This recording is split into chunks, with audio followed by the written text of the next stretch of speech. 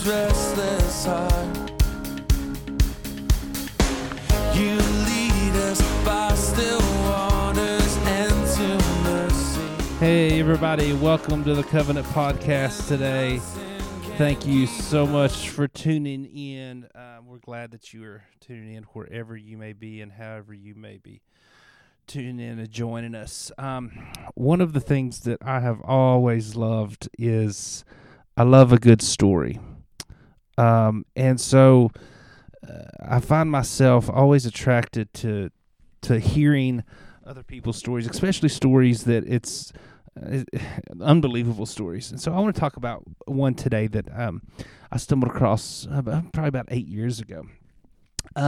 Before I do, though, I want to read a scripture. 1 Corinthians is a letter that a man named Paul wrote to a church.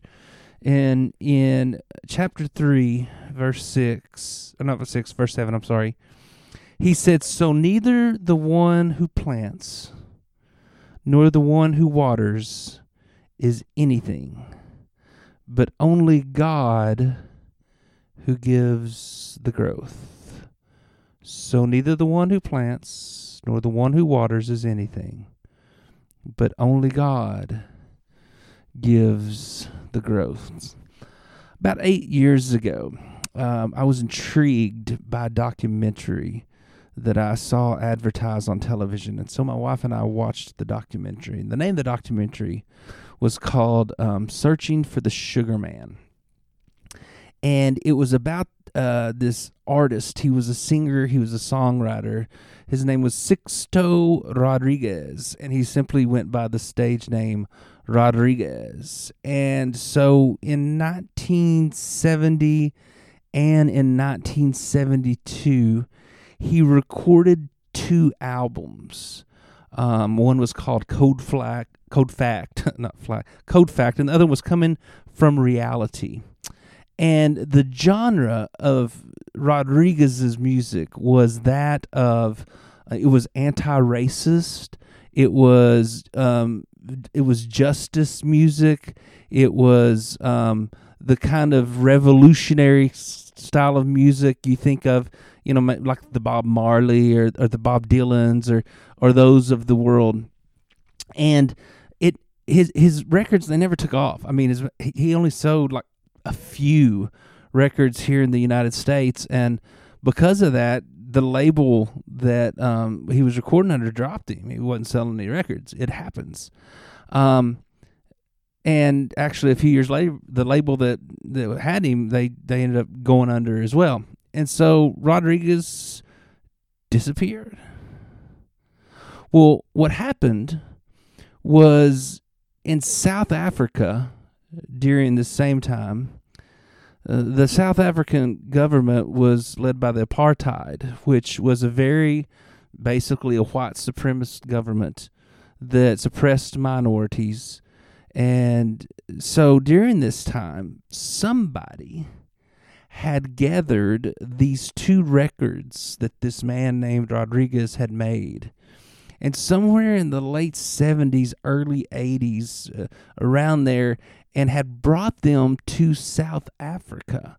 And people listened to these records, and all of a sudden, the music, this anti-racist, this social justice, this message that he was bringing began to take a foothold in the underground movement of South Africa, to the point that they started bootlegging and copying these records and selling them. He became so popular, Rodriguez's music did, that they said that the number of records that he would have sold, that they put out, he would have been platinum in the United States, which is over 1 million records sold. One person says that Rodriguez, this guy who recorded 2 albums in America that went nowhere, these same 2 records went overseas to South Africa to people who are struggling for equality and justice in the world. It takes root, and it says he sold more albums than Elvis Presley. And so the story that these South Africans had was this man who his music was creating some sort of movement and justice in our society. Who is this Rodriguez character? And then the story that he had committed suicide after his records failed. He became so depressed that he committed suicide. And there is even one wild story that at his last show, because there was hardly anybody there, he set himself on fire and burned himself alive in front of the people in the audience. And that was one of the, but the common thing is that he had killed himself, and he was nowhere around, and these were the only 2 records that they had. And man, wouldn't it be awesome if we had some more Rodriguez records? Because I mean, millions of copies in South Africa. One person said that if you were a South African coming out of the apartheid, which ended in the early 90s, everybody had 2 records. One was the collaboration record of Rodriguez, and the other one was the Beatles' White Album, is how popular this guy was. So after the apartheid ended, 2 gentlemen who were just enthusiastic Rodriguez fans decided what they were going to do is they were going to go in search of this guy's story. They were going to come to America and find out who it was. That's why the name of the show is called Searching for the Sugar Man. Sugar Man was one of his popular songs on one of his albums. And so maybe he's got some kids, maybe he's got some children, maybe there's people that knew him personally, and they were going to make a documentary on the people that knew their hero, their musical legend, sort of like the foundation of who they were musically, and they were going to bring it back and share it with the South Africans. So the only thing they really had was on some of these pirated records was the label of the recording, who recorded it, who produced it, and these people are now defunct. I mean, this is 25 years later. Well, they finally find a name, the person who helped produce the record, and so they find this guy and they tell him that, hey, we're from South Africa, and Rodriguez is the biggest name in South Africa, and this guy's just appalled. He's like, he barely sold 50 records in the United States, and you're telling me he sold millions? And so, yes, and he's, a revolutionary and all this stuff. And does he have any children? Yeah, he has children. And so they're just getting all this information to put this together. And finally, they asked the producer, the guy, they said, so can you tell us, when Rodriguez committed suicide and he took his own life, what were the situation around that? And the producer looked at him and said, Rodriguez is still alive. He lives in Detroit.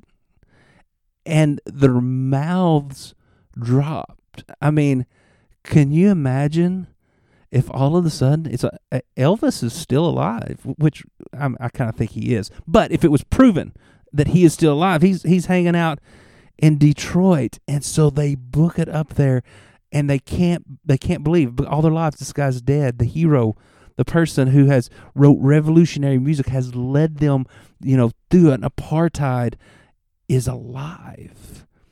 And so they go and they find this old-aged, 6'0" Rodriguez living in a one-bedroom shack, basically, in Detroit. He has no television. He has no internet. He has no cell phone. He's working in a construction company that he's just really too old to be working, but he's got to make money. And so they meet with him, and they're like, you realize that you're worth millions, and he laughs them off, and so they basically convince him to come back to South Africa, where he's like the Beatles, and so he goes and he's just given rock star treatment, and they set up a tour of South Africa, which it's not like touring America where there's 60,000 seat football stadiums everywhere, but like the first week they sell out everywhere they go. In the first leg of the tour, Rodriguez, he makes $100,000 in the first week. And it's like, he's just mind blowing. And so the documentary, which is it's a fascinating story.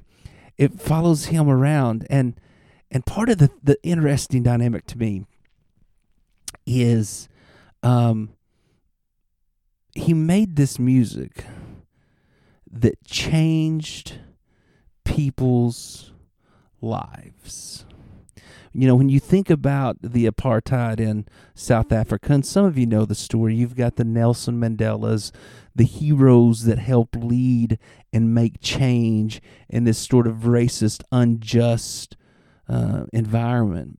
But a lot of people, a majority of the people, will be like, the music of Rodriguez inspired us. The music of this man. Because music can inspire. Music shapes generations and cultures.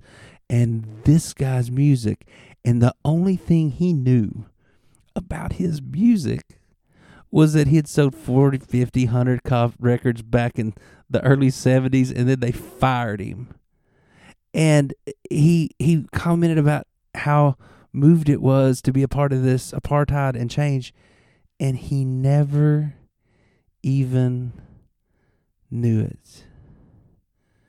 He never even knew it. He recorded something way back when, and the effects of this failure, which is what he saw it as, this failure ended up creating a revolution for justice and change in a corrupt government system. Which brings me back to 1 Corinthians. So neither the one who plants nor the one who waters is anything, but only God who gives the growth.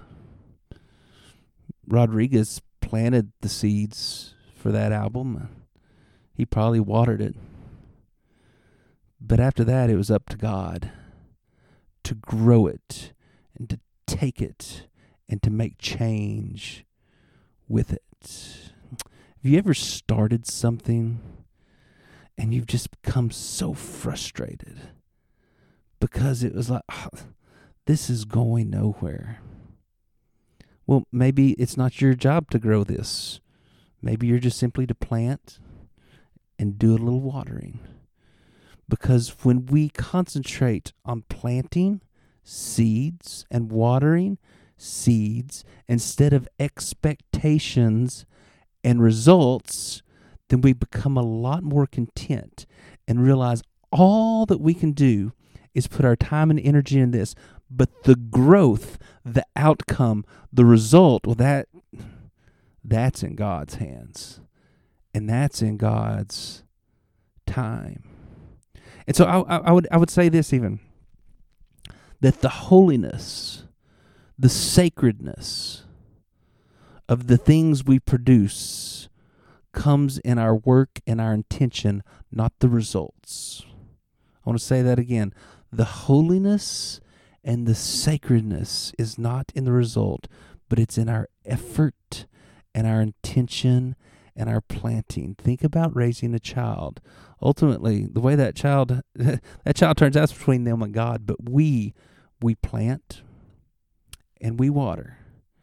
But how they turn out is up to God. You might have said it this way, sometimes it's in God's hands. And also, we might not ever see the fruits of our labor. We might not. It might be, I heard a teacher, that a retired teacher, tell me one time one of the greatest stories they had was years after they retired, and this was like a second grade teacher. Many years after they retired, they had a former student who they barely remembered a long time ago. They hadn't seen him in 40 years, come up and just hug and said, "You changed my life." In second grade, you changed my life. The teacher barely remembered having the student, but somewhere 40 years ago, she planted the seed She did a little bit of watering that was holy and that was sacred. And 40 years later, all of a sudden she had somebody say, because of that, this came about. So don't get frustrated if you're doing something it's not going the way you want it to go, or or you feel like a failure. Maybe your failure is God's using to create and overthrow an apartheid in another country, and you might not see it, but it's simply the effort. It's simply planting the seeds.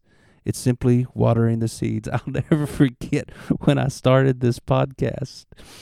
Well, it's been a year and a half ago. Somebody said, "What if nobody listens to it?" And I said, that might happen, but I'm just enjoying getting on here and talking. And if one person likes it, great. Two people don't. But what God does with it is God. And God might say, you know what, this is terrible. I don't want to do anything with it. But it's still an effort. The effort and the energy is what holy and is what is sacred. So just remember, whatever you feel called to do, do it. Whatever you feel called to create it. And don't create it expecting results. Create it because you have a love and a passion. And God will always, always take that and use it for something good. We just might not ever see it. And we can be content with that.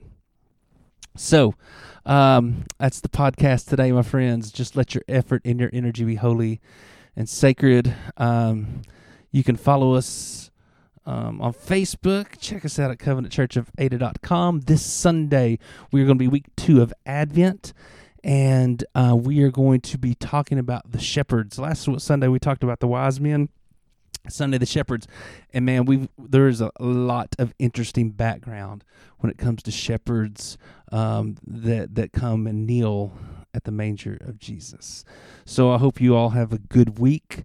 I hope you be safe, everybody, and I hope to see you either 8:45 or 10:45 on Sunday, and we'll be having an Advent masked social distance Sunday school class in between there.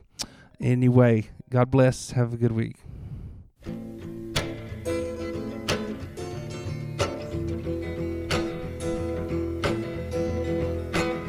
Sugar man, won't you hurry? 'Cause I'm tired of these scenes. For a blue coin, won't you bring back all those colors to my dreams?